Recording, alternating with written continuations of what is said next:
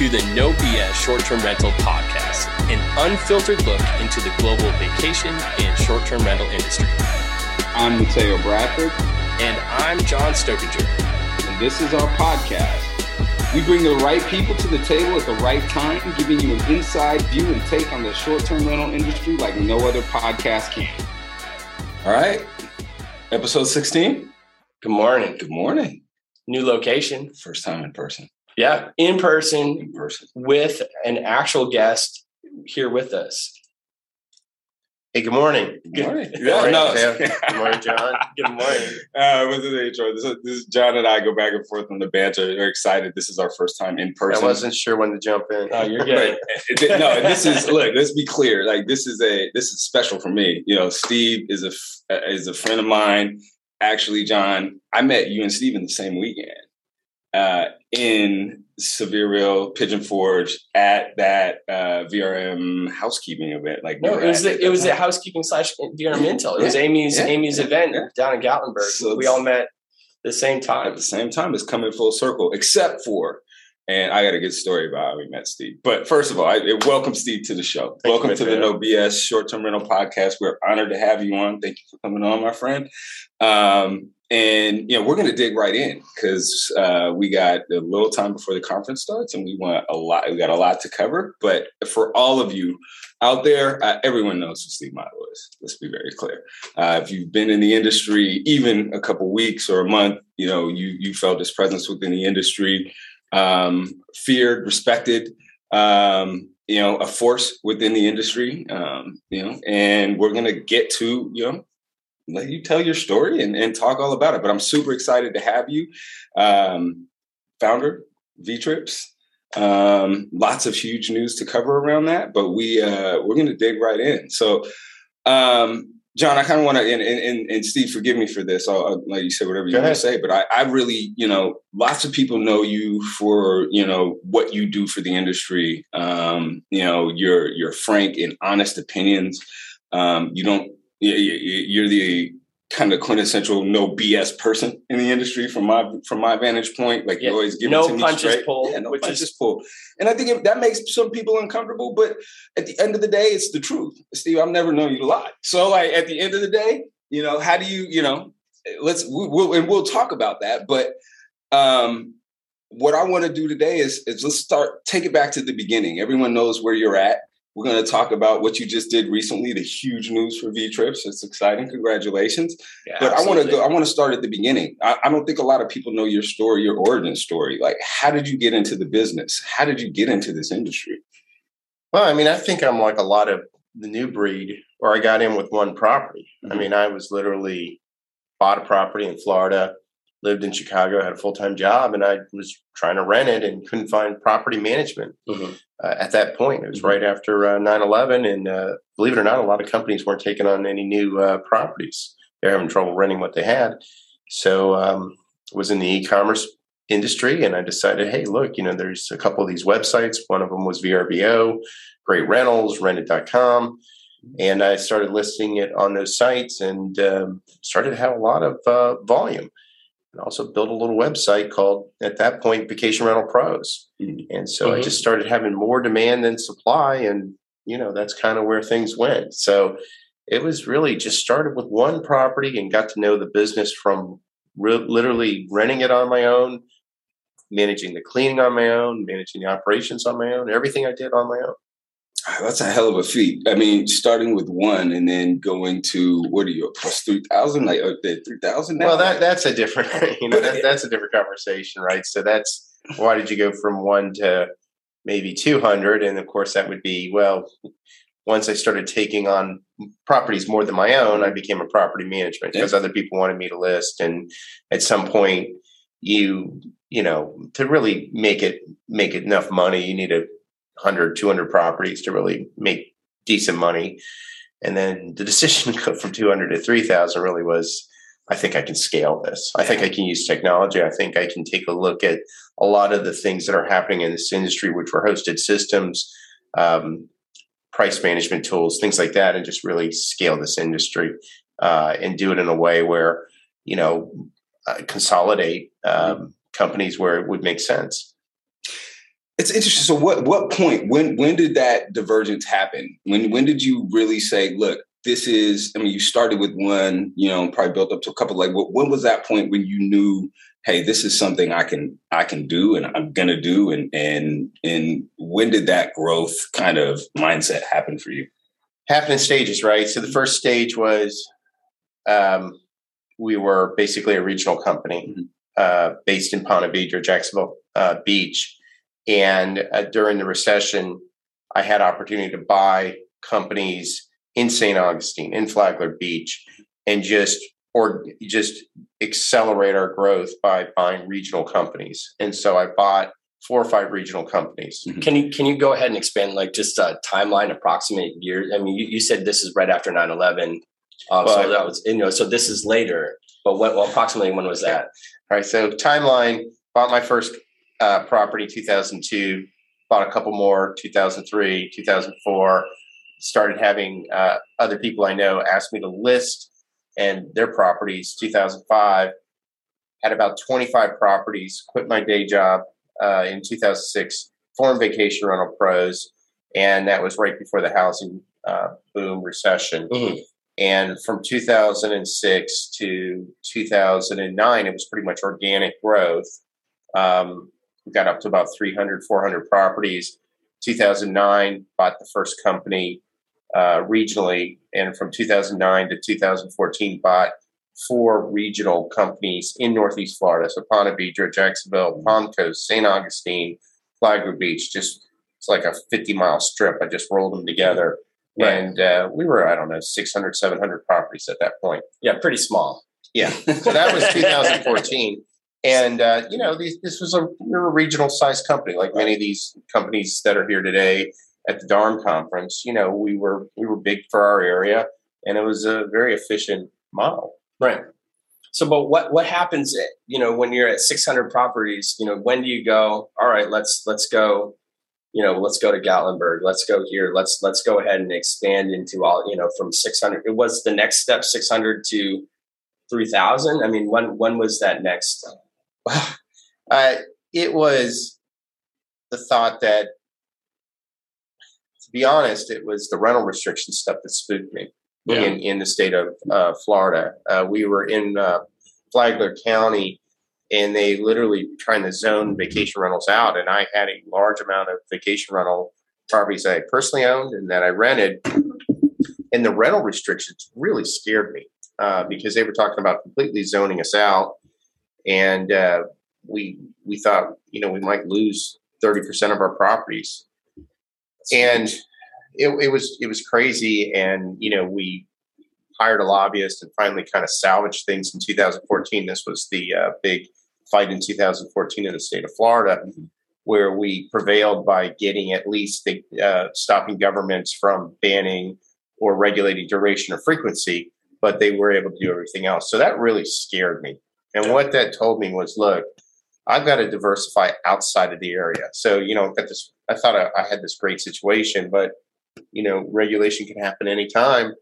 And so that's when I started looking at places like Gatlinburg, Tennessee, as a completely different market.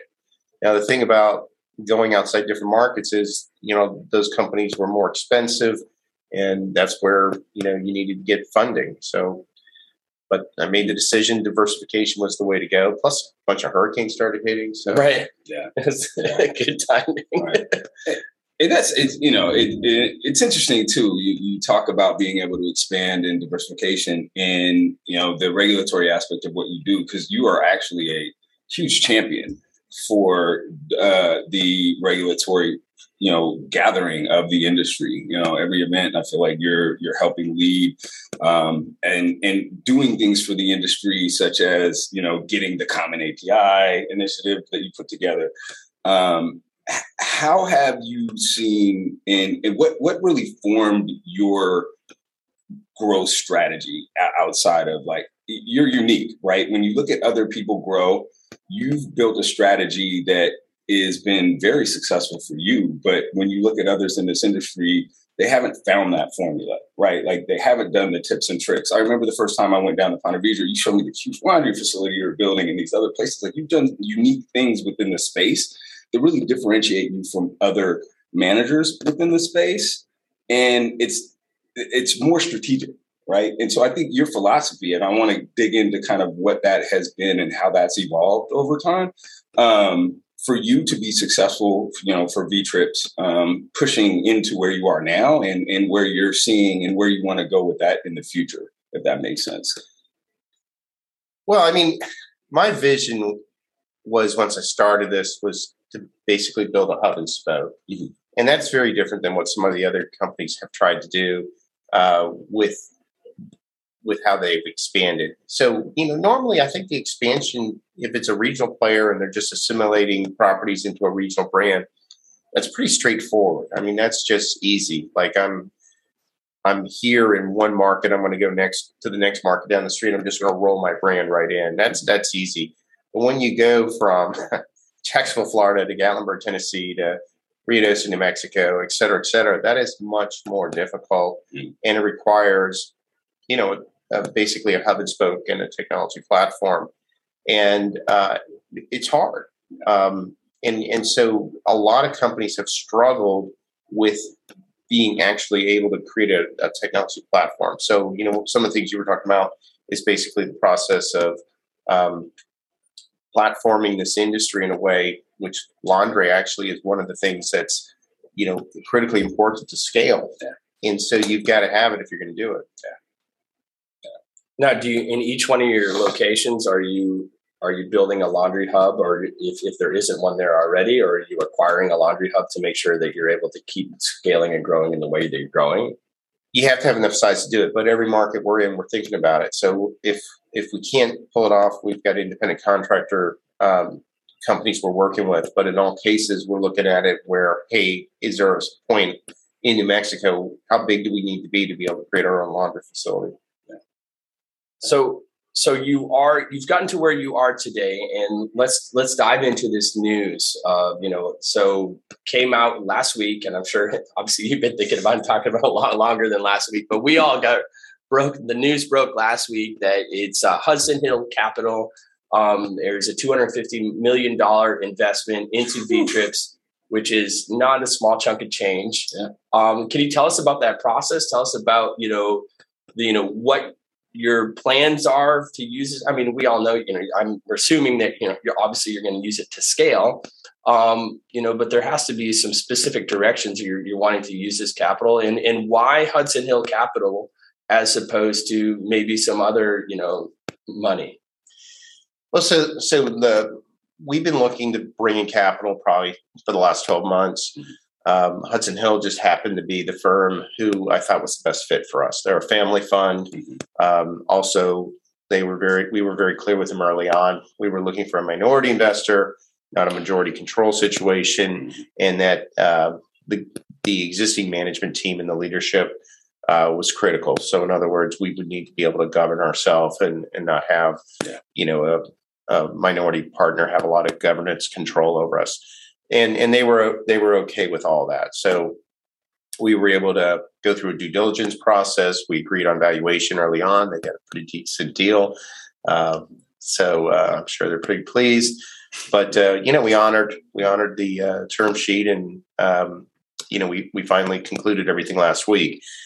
What we're going to use the capital for is we're going to accelerate M&A. So. We believe pretty clearly there's opportunity because there's a number of sellers for various reasons who want to sell. Some of it is clearly, they've made a ton of money or valuation and they want to take chips off the table, which is a pretty smart decision for some, because this is their biggest asset in their life, and right. They've got families and generations they probably can take care of through the sale of these companies. The other thing is some people are mentally fatigued. Yeah. It's just been brutal with COVID and governments and all this stuff. And so there's just, there's sellers that are just, hey, I'm done. And then there's also sellers that are at a certain point in their life where it's just so tough to run businesses because of labor shortages and, how difficult the guests have become because of, all the different things going on with COVID. So, for a lot of reasons, there's companies that want to sell. And the amount of companies that want to buy have shrunk. And that's due in part because Vacasa bought Turnkey, Vacasa bought Wyndham. And so, here we are as V-Trips. We're an alternative for any company that is thinking of selling who doesn't necessarily have to sell to Vacasa. And we think we can be, a very, very strong player in the industry. We actually think we can become eventually the number one player through essentially M&A and then eventually getting into a SPAC or even an IPO. So we think there's plenty of room to maneuver, and we think we can be in a position where we can be a very, very different player than Vacasa. I love to hear that. And I think now the climate of the industry is right for that, right? Like one of the things you and I always talk about is business profitability, right? And being able to build a profitable business. And I think one of the things we're seeing now is who did their homework, right? During COVID, when everything changed, managing's always been hard. It's a difficult thing to do. And I don't think people who aren't in the throes of it really understand how challenging it is in this space, especially today with the technology, like you said, with the guests, like you said, it is a different world. Well, the people, it's hard to even find people, right? And the human capital component of it, and keeping that in place, because all of that are cogs that keep the machine running and running well and at a high level is at a challenge. So kudos to you for that, for sure. And it's interesting though. Who is sharpening their pencils? Who is doing their homework? And I think we're seeing the results of that now. And I think we're going to continue for a little while to see, with you making moves and other people that are trying to make moves within the space, and the people who are like reevaluating their stance and do they really want to do this? Are they really in this to do it and do it well? We're seeing that transformation real time. And I think what's exciting is, you're actually creating what tomorrow's industry is going to look like. We know it's going to be tech-based, right? We know it's going to be customer-centered. But there's a whole host of new challenges coming to you now, right? Like, I think I guess that's my question to you too. Like, what is the number one challenge that you see moving forward for the industry, for managers and companies like yourself? Well, I mean, 2 years ago, we would have talked about technology, but I think right now it's equally technology and human capital. Yeah. Right. The human capital component is, in some cases, more problematic than the technology component. So, on the human capital front, it's a tough situation because many of us are operating in resort markets where it's just hard to find people for various reasons. Some people don't want to work. Some people left. They've moved to other places. So that human talent becomes harder and harder. And so the only way we can combat that is with scale, which helps us. So we've expanded our HR group. We now have 5 people. A year ago, we had 2. We now have someone who's bilingual working in our department, because Latino speaking workers are so important to us, particularly for, back of the office type stuff. So housekeeping, laundry facilities where they don't necessarily have to have English as a first language, but it's harder to recruit them if you don't speak with them and know where to advertise. We're exploring H2 and H1B visas for next year because, it's just such an issue. I mean, we're literally working on a proposal to build workforce housing up in Gatlinburg. That's probably going to take a year to get built, but just to be able to put workers up there. Wow. So these are things that, a company of scale and size can do, but it's incredible. And then, obviously there's the middle management component as well. That's not quite as difficult to find that, but it's the people that actually are the lifeblood of the company, which is the operations piece. It's your housekeeping and your maintenance workers and stuff like that. Benefits is another big thing. We've been in a series of conversation with benefit brokers about really revamping the way we do business with them. And we may be eventually self-insuring healthcare, but the whole goal is to give more to our employees, give them more options, give them better benefits, because benefits become a critical component, more PTO time, more flexibility. I mean, these are all things from a human capital standpoint. And last but not least, hopefully when we're public, stock options, things like that. And we have done some of that with some of our senior level people. But the goal is, if we're public, there's going to be a much more ability for us to allow our employees to share in the upside of the company. And that's the direction the industry, I feel like, has to go, right? Because at the end of the day, people aren't going to come back to jobs. And I think, the jobs in the back office and, the gritty hands-on jobs that, really keep this industry running. For a long time, people were underpaid and neglected. Even when, a lot of the industry always talks about, we know the importance of those jobs, but I think broadly, those people weren't necessarily taken care of. And that's part of the issue that we're seeing right now in terms of why people have left and other things. They have other opportunities. And I'll say this just to kind of spark it, but I think it's sad when the government can give you a little check and that's keeping people home versus, being able to, really go after opportunities that are out there. And we've seen that shift, right? So it's the industry has to change around that space. I think people need to get paid more probably. And like you said, you have to be able to take care of those people or else it's going to be a continuing issue. Well, it's not just money alone, right? Yeah. So if it was just money, I think everybody would figure out, okay, instead of $10 an hour, paying 12, instead of 12, we're paying 14. I mean, if it was just a money issue, it would be an easier issue to solve. It's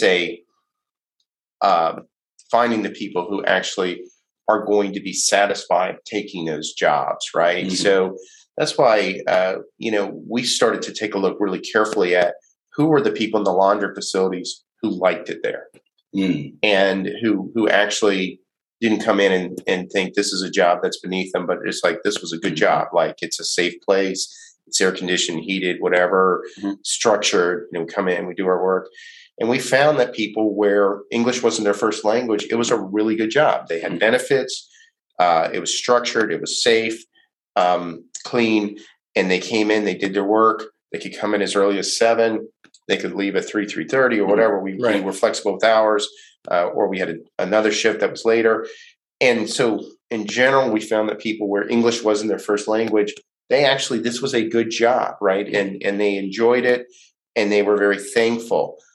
The difficulty is, where do you find those people where English isn't their first language, right? Mm-hmm. So you have to have people who are able to communicate with them.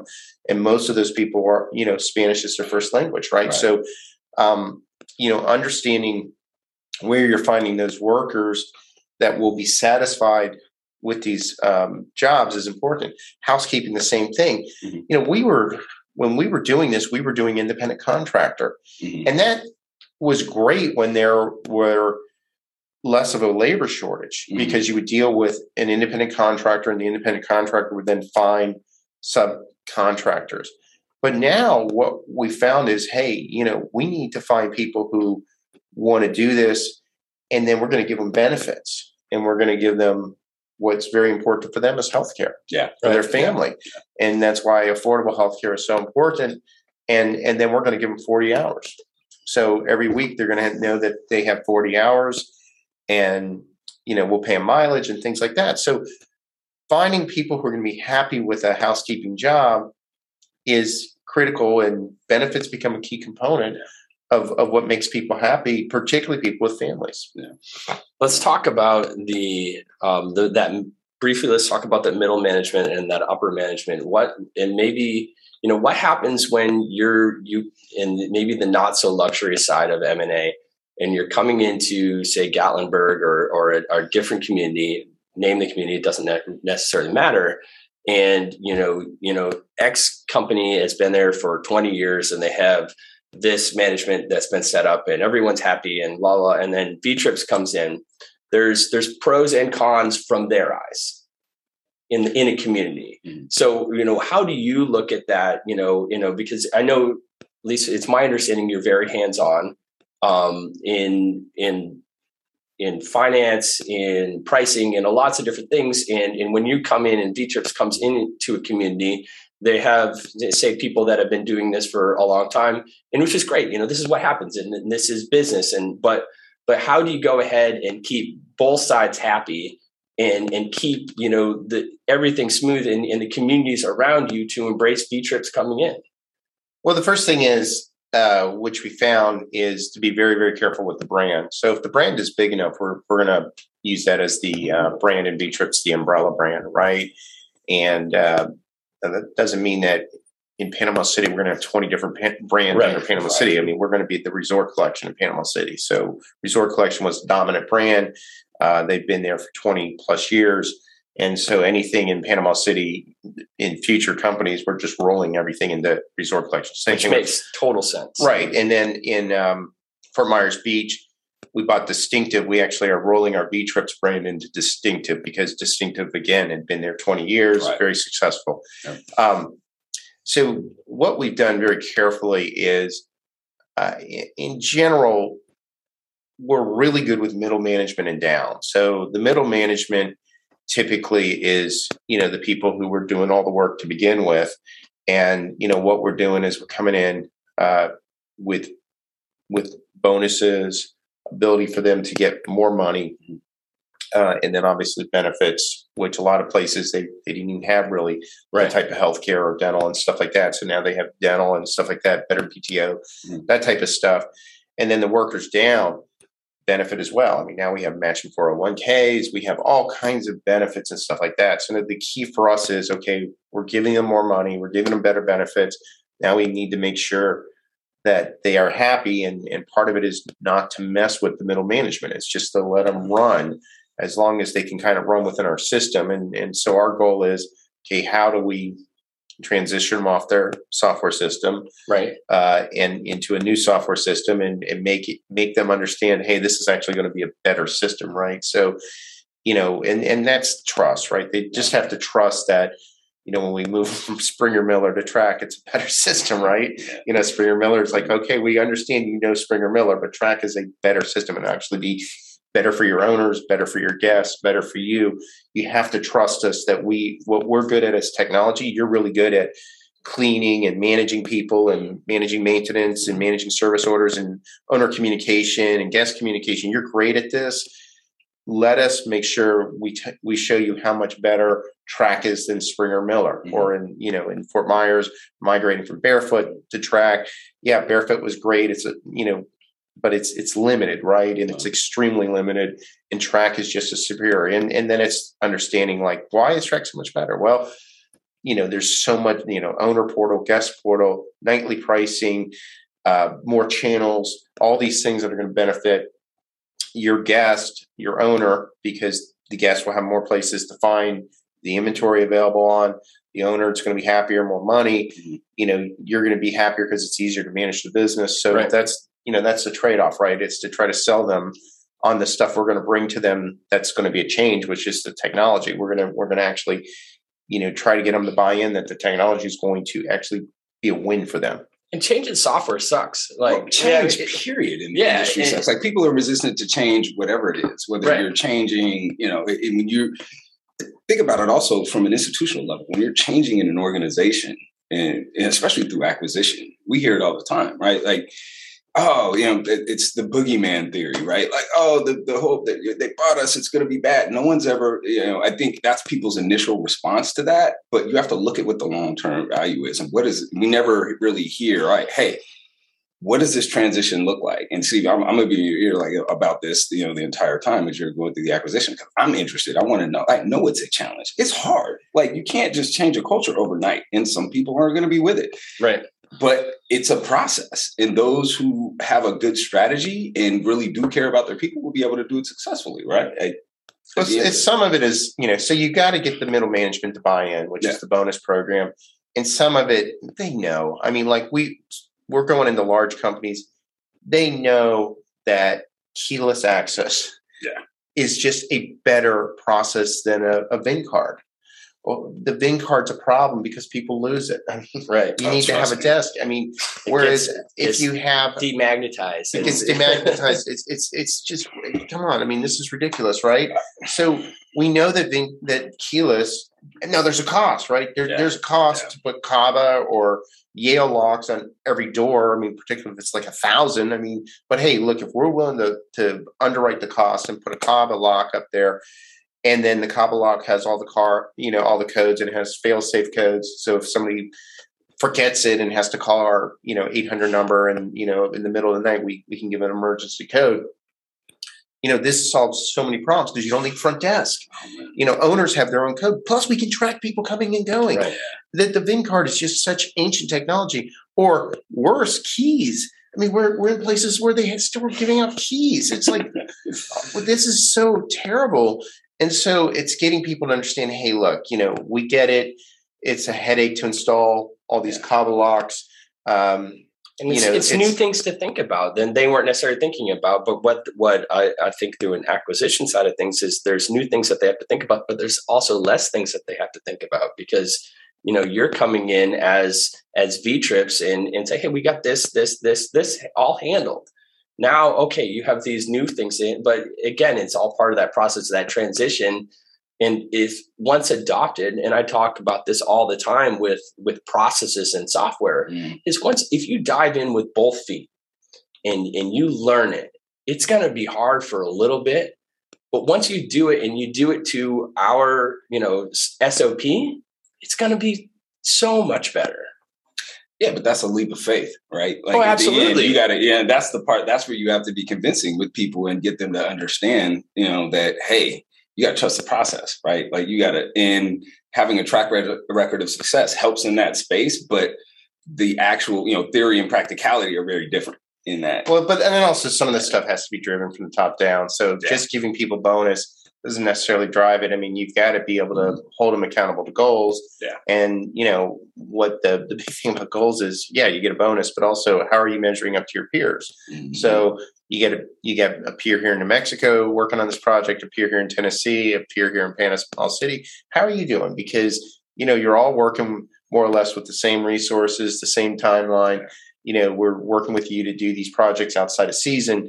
How are you executing? And, so, that's great too, where we have not necessarily competition, but we have peers where they can talk to each other and they, can say, how are you doing this? And, a lot of it is goal expectation, management expectation, and the middle management then really kind of communicating to their line staff, hey, here's what we need to do. So it's critically important. Yeah, I agree. So talk to me about what. Let's dig into something. Like I want to get into your viewpoint on what the future of the industry looks like in the near future. What's 2022 going to look like? Are we going to? I know we'll see more deals. I know we'll see that, but for the average person in the space right now, what's the biggest challenge outside of like the human capital component for managers? What do you see? And let's speak U.S., right? We can go talk about international later, but in the U.S., what do you see the landscape looking like over the next year? Well, obviously, right. So we touched on the challenges of human capital. That's going to be a problem for a while and a challenge. And then the other issue is really government regulations. I was talking to someone last night. He's up in Colorado, and it's just, it's just a headache trying to maneuver around these challenges the government says, where you can only put one family per house or property. Right. It's like, how do you even know?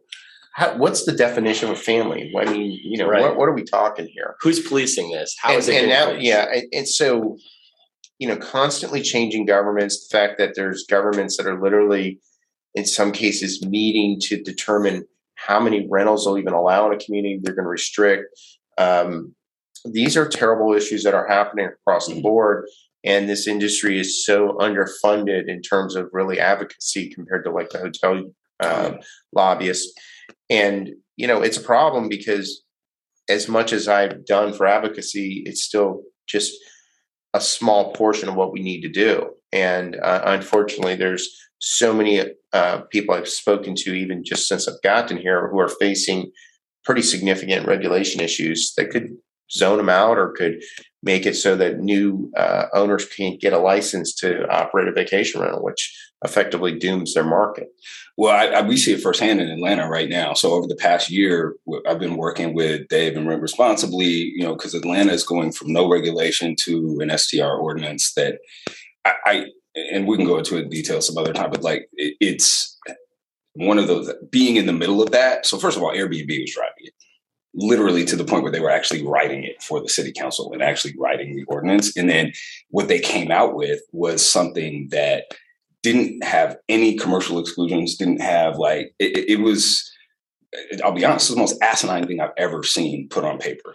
And it was due to the ignorance of the leaders in the space, Airbnb driving Airbnb's initiatives and the lack of additional voices. And I was like, I'm in the midst of this. I'm working with Airbnb. We're working with hosts. We're trying to put this thing together. And we felt like we were on an island. It was like, where's everybody else? Like, what's happening? And my frustration for Atlanta, and this is just the city of Atlanta, not the Atlanta metro area. This is like just the city of Atlanta.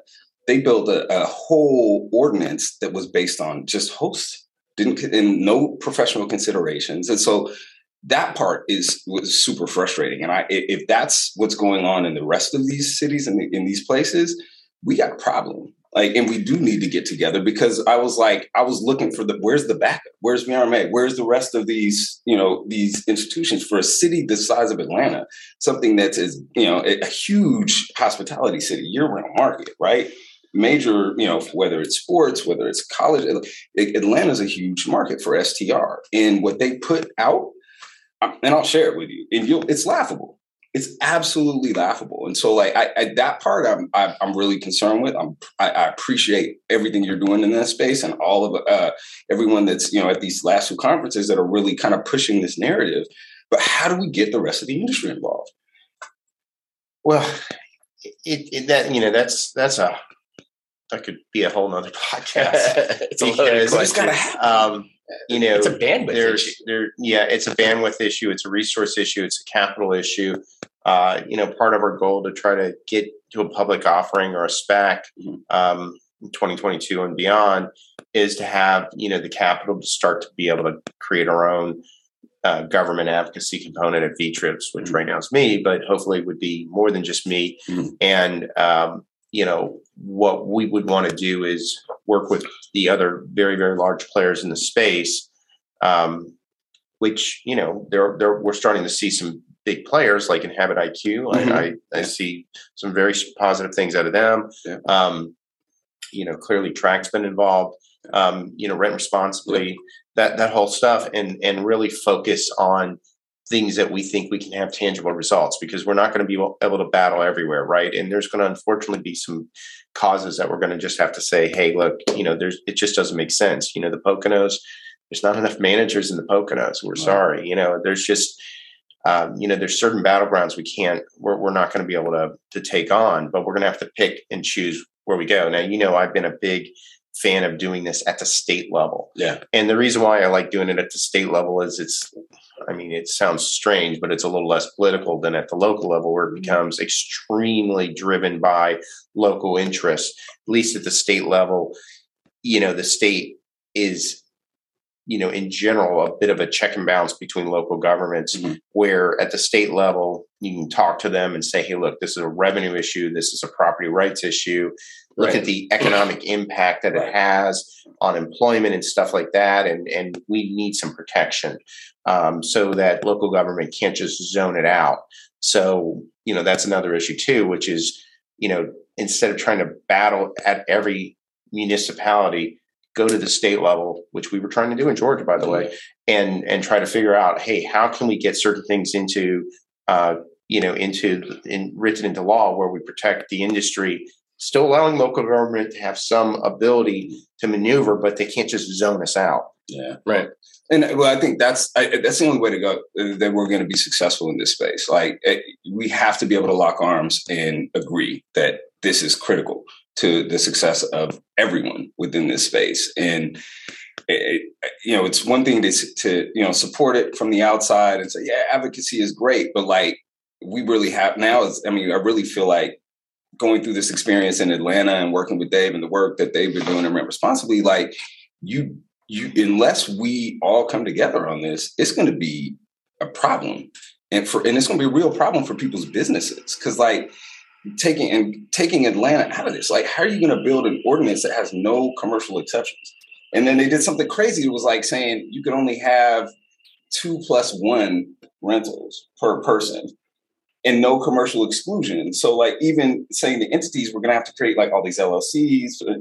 It's a mess. And thank God it's not going through. They had to revise. It was that bad. They were like, they had to revise it. But well, I mean, Georgia would be a good example where you go at the state level and we try to go back and do it again. Yeah. You know, we tried to do something about 2 years ago in Georgia. Part of it is also we need state chapters. You know, we have a state chapter in Florida. We have one in North Carolina, but Georgia really doesn't have one. So, you know, it's going to take at the state level, really, you know, I hate to be so pragmatic about this, but we could fight in every little city in Georgia, or we could go to the state level and try to figure out how do we go to the state level and at least protect inherent rights, which happened in Arizona, happened in Florida.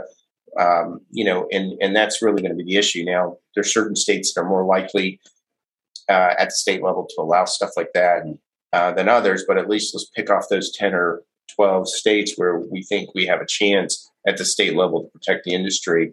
And then we can maybe take a look at some of the other ones and say, hey, look, here's what we've done at, you know, 10 or 12 of these states. You know, Colorado, is there a chance you can take a look at what we've done here? Right. And I think that getting those preemptive clauses in there, I think is a smart approach, right? Like if you get on, I think you're absolutely right. At the state level, get those preemptive clauses in there so that at least you have a framework to, you know, allow the smaller municipalities to work around. It has a base to go off of that's actually rooted in something sensible versus, you know, what the emotion of the day is, right? Atlanta, that's what we're seeing over the past year. Atlanta's been open. And so like everyone's like freaking out because everyone's come to Atlanta to party for the last year. Why would you? And that's actually affecting the ordinances in Atlanta. It's crazy, but it's the reality. And so, I think it's interesting. And I think I appreciate everything you're doing in that space. We're going to continue to support it. And advocates here on the No BS podcast, we're going to continue to push the advocacy part of that. Speaking of that real quick, you know, I was at so we are at the VRM and Intel DARM conference, but VRMA had the advocacy thing last night. It was great. We had one a couple months back in Destin, which raised a ton of money. We raised some money last night, and you know the No BS short-term rental podcast it's a small chunk of change, but we were very happy to go ahead and donate $500 towards the VRMA advocacy fund.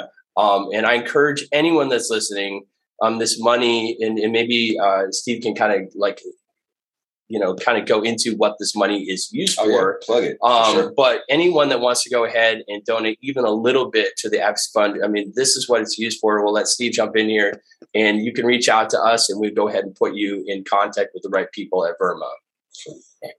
Yeah, so we've raised over $300,000 this year. So you know, I started this thing at zero in 2019 was our first year for advocacy, and first year we raised about a little over 100,000, and then last year with COVID we raised we actually made it to 250,000, and then this year we're already over 300. So, but you know what we're looking to do is two things: either educational issues like economic impact studies, affordable housing studies, which, you know, rebuke this issue where vacation rentals take away affordable housing, which is really it makes no sense. But this is one of the things now that's been commonly espoused as a reason to ban vacation rentals is they're taking away affordable housing, which is just, we have to educate people that this is just absolutely not the truth. Mm-hmm. And then the other thing is to seed certain projects like state chapters to get them off the ground, and even PR campaigns. So, and these things aren't cheap. You know, like any of these studies, they're not cheap. They're, you know, $15,000. They're, you know, at a minimum. Know. So, I mean, that's what, you know. So I just want to kind of. It's not like this $300,000 is only going to go so far.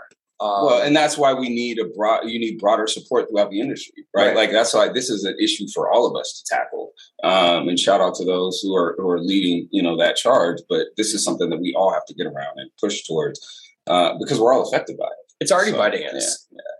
So I had a question for you, Steve. Honest question. You are a force in the industry. You know, you're always present.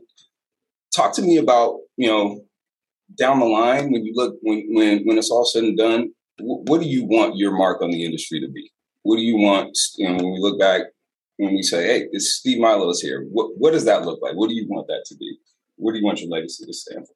Well, I mean, hopefully, first and foremost, I've built a brand in V-Trips that people can hold their head high and say, hey, look, this is a brand of a professional national vacation rental company, and it means something, both in quality and in standards. So, hopefully, once I'm retired, just like there's a brand called Hilton or Marriott, there's the V-Trips brand, and people recognize what V-Trip means, and it has value, and it has a lasting legacy. Second thing for the industry itself, hopefully, what people are going to remember me for is advocacy. That we have done things to support the industry, to make sure that we are fairly treated by governments, and every year we keep raising more and more money. Hopefully it won't be hundreds of thousands. Hopefully it'll start to be millions of dollars. And, we start to make some real progress towards protecting our industry.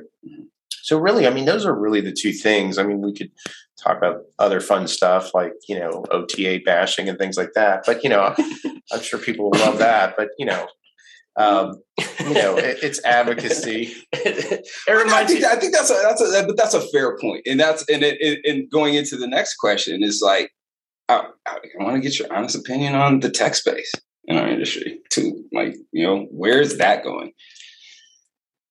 Well, I mean, the technology space, I think where we're heading to is more enterprise companies, enterprise software systems that are more affordable to property management companies, and that allow basically them to run hosted systems in a more efficient way. So, I mean, the technology is becoming more and more efficient. You've had, obviously we have Track. Guesties received massive funding. Streamline, obviously, is owned by Inhabit IQ. So, in theory, these products can continue to be built so that they are better and better for property managers to use for our superhosts, et cetera, right? And that's going to benefit the guest, the owner, and the principals as well. We're going to continue to see, I think, more and more niches. Breezeway is a good example. BeHome 247 is an example where, they're focused on different components, whether it's smart lock, whether it's service, whether it's cleaning, whatever, that's going to help, again, manage better ways of the guest, the owner, your employees, so that you can manage the business, make it less complicated. I think we're going to see that. And then, from the OTA side, we're going to see more and more ability for companies to do distribution. And Google is probably going to be a big part of this. So I'm pretty optimistic of where we're heading. And I think, from my standpoint, companies like us are in a good position because we've taken technology and we're running with it, as opposed to some companies that I've met, and they're telling me, hey, I'm 80% direct, I'm 70% direct. And I'm thinking, well, you should be trying to do everything you can to broaden your base. Yeah. Right. Yeah. Yeah. And that's going to be technology based, right? You're going to have to leverage, technology in that space. It's going to be huge. I agree. So if back in the day, and this reminds me of the story again, back to that Gatlinburg when Matteo and I met. So Matteo reminds me of, and I'm reminded of the first time I really knew who Steve Milo was when everyone was, and this is in your OTA bashing days. It was actually at Verma Eastern in Miami. And you had at least one big, maybe two big speeches, and it was packed to the gills and going out, and I can't remember who it was that day. But back to Gatlinburg,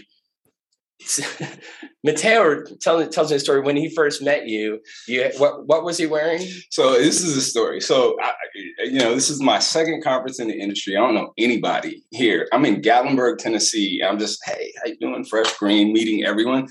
And working for Reddit at the time. Shout out to Andrew, Reddit, everyone there. And I was going around and he's like, hey, you got to talk to Steve Milo. He's like, talk to him. He's like, go introduce yourself. It's someone you got to meet. And I was like, all right, well, who the hell is Steve Milo? I was like, all right, well, I got to figure him out. And I think I forgot who I asked somebody else, and they're like, "Oh, he's the guy with the TripAdvisor desk shirt on." And I was like, "The TripAdvisor desk shirt." And this is why I love Steve to this day. When I met Steve, and I have this picture to this day.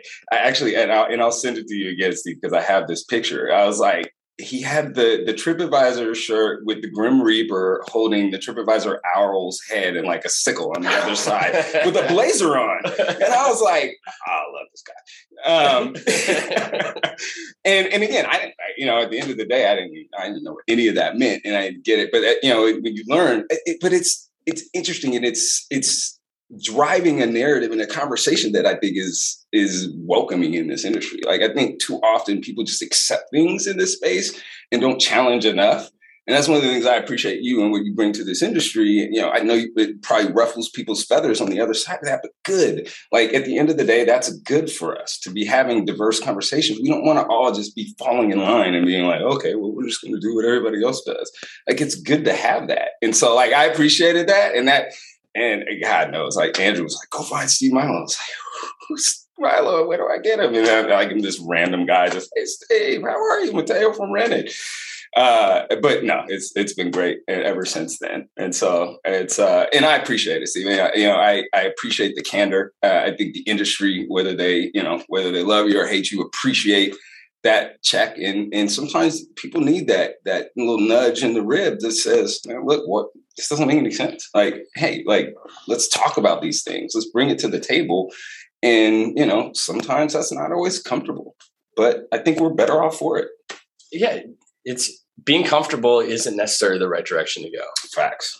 So, well, and I have the ability to speak. So, not everybody has the power to be able to get up there and basically talk about something that's bad for the industry. And, I pick and choose my battles, but, there's been some companies that just have done some stuff that needs to be called out. And, I know I ruffled a lot of feathers at Verbo about Matchback, but I thought it was ridiculous what they did at that point. Mm-hmm. It was really underhanded, and they eventually backed down. Mm-hmm. Now I'm really focused on kind of talking about Vacasa because, I think they're bad for the industry. I just don't believe they're good for the industry. And I think educating owners who are potentially talking to Vacasa about what it means to sell to Vacasa is important. It means probably your employees are going to be fired. They're going to destroy your brand, and you probably are going to need to leave the community if you sell to them. And look, this is a company who was supposed to be at this conference and literally, without any notice, contacted Amy Hynone and said, we're not going to make it. Who does that? They were speaking at this industry event, and they're not going to be here. They have no respect for our industry. Their CEO hasn't even attended one of these conferences. I'm not even sure he's been to many of the offices. And I don't know how industry outsiders are going to manage a business that is this complex and requires the level of understanding of operations and people. And that's what I'm talking about is, look, it's not just getting money. It's who do you sell to? Do you care about your employees? If you say, hey, my employees are like family to me, then why would you put them in an abusive relationship? Devil's advocate, though, what happens when V-Trips goes public? Is that a different story? Well, yeah, I'm running the company. Right. Yeah. Well, and again, but that's part of the story, right? And Clue and I are good friends. That's not how Vacasa started, right? When you talk about the beginning of Vacasa, that was a completely different animal, an organic, different place, right? That was people centered, and everyone that you talked to that was part of Vacasa during those days, it was an amazing story, and it sounded like it was an amazing place, like. But scaling, case in point, scaling's hard, right? And it's not perfect. Well, they sold out. They sold out and they lost control of the company. And, The entire leadership team is completely different than what existed 3 years ago. Even, I mean, everybody who was basically part of the original team was let go. Yeah. Anyone with a Breon in their name was let go. I mean, they were all gone, and so instead, it's been replaced with people from Angie's List and Open Table and people who have no understanding. They basically say they're a technology company, that they're like Etsy. And I mean, it just makes no sense. I mean, this, we're in the hospitality space, right? We're not. They're good points. I mean, definitely valid points. You're coming from, you're in the hospitality space, built from hospitality, and that's how Vacasa started too. I mean, they hospitality minded people, but it's for sure things have changed. Well, we're going to look back, and again, this period of growth within our industry, and I feel like I'm lucky to be a part of it, and to be able to watch it. I think when we, 20 years from now, when we're looking back, there wasn't a roadmap, right? Like what Steve's doing, what Vacasa's doing, they're trudging their own paths, for better or for worse. Like that's, right. I think at the end of the day, what will, people will look at is what the result is, right? Like, and, we went through this stage of mass professionalization, but it's under the model of the traditional corporate structure, right? And that's what Vacasa did. Like their goal was clear within that space: build the monster, keep feeding the monster, keep growing in that space. And, you lose people during that. You lose, direction in that space. And when you completely change and get the organization, you're going to lose all of that. And then what you're left with is whoever you have in that space driving an entity. Right. We're hospitality. So that's always going to be the challenge for companies to scale, right? Like you just talked about looking back 20, in 20 years, looking back, Steve's been in this business for 20 years now. Mm-hmm. And, back then, and even now, I was talking to someone last night and I said, oh, it's kind of like, it's the Wild West back then. And the guy's like, gentleman I was talking with last night, he said, it's still the Wild West, but now we just have trains. No. and I thought it was a great analogy because we're right in the middle of this. It's still, everything's like fresh and new, and we're pioneering, but we just have trains now. And so we have like different mechanisms and ways to get there. And you're right. What's it going to look like in 20 years from now? And how do we lay those lines? Anything? You got the answer to that? No, I don't. But if I did, I'd be a rich man. Steve, anything you want to go ahead and leave the audience with today? Well, I mean, I think what's important really, again, is just going to be the discussion on human capital. Yeah. How are you going to be able to continue to find people to, take on these jobs on the front line? Mm-hmm. And it's an important conversation, and there's no one answer, right? But mm-hmm. I think, clearly 2021, the biggest challenge was human capital. Yeah. And it's going to be the biggest challenge for 2022. Yeah, absolutely. Well, I'm going to also, and next time, and we'll bring you back, because I definitely want to talk about the API stuff. I don't know where we're at with that, but I think that's going to be huge for us too, as an industry moving forward, right? Like to be able to, can we get to that common, from a tech standpoint? I think it's going to be huge. And I know you were driving the effort, so I was part of that and supportive of that. I think we still need it, honestly, for us to really grow as a industry and professionalize as a whole. But briefly get into it. And I know we got to wrap this up here, but if I'm to look, I think the consolidation on the tech front, mm-hmm. as and please correct me if I'm wrong, is actually helping that. Yes, the consolidation is helping and is bringing together, and these and in cleaner code is making it easier to go ahead and to work this all out. So I think those are some of the really big positive takes from this tech consolidation. You have the PM consolidation, you have the tech consolidation, and these are all positive things, which is cleaning up some of these, just this messy BS that's out there. I think in time it's going to work itself out. It definitely needs kept pushing in the right direction. But I mean, is that what you're seeing, Steve? Yeah, I mean, I definitely am seeing the benefits from the technology side of scale, that some of these companies are getting bigger and they're able to kind of create some standards. So, we're going to definitely see a gap, but the new breed of technology that comes out, the Guesties of the world, and Track, obviously GSV's importing huge amounts of money into their tech stack. They're going to put the emphasis on writing clean API, as opposed to what used to happen, which was everybody had different standards and no one really paid attention to it. So it's going to get easier, and that's going to make it easier for companies like a Breezeway to succeed as well, because they're not having to have a team of developers just focus on keeping the API going. Steve, pleasure as always. Thank you so much. Really appreciate you joining us today. Always, man. Thank you. We'll definitely have you back soon. Live. This will be Thursdays coming out from the Francis Marion Hotel in Charleston. Thank you for joining us this week, and more to come. Yeah, shout out to Amy. Great, and looking forward to this conference. Also, stay tuned.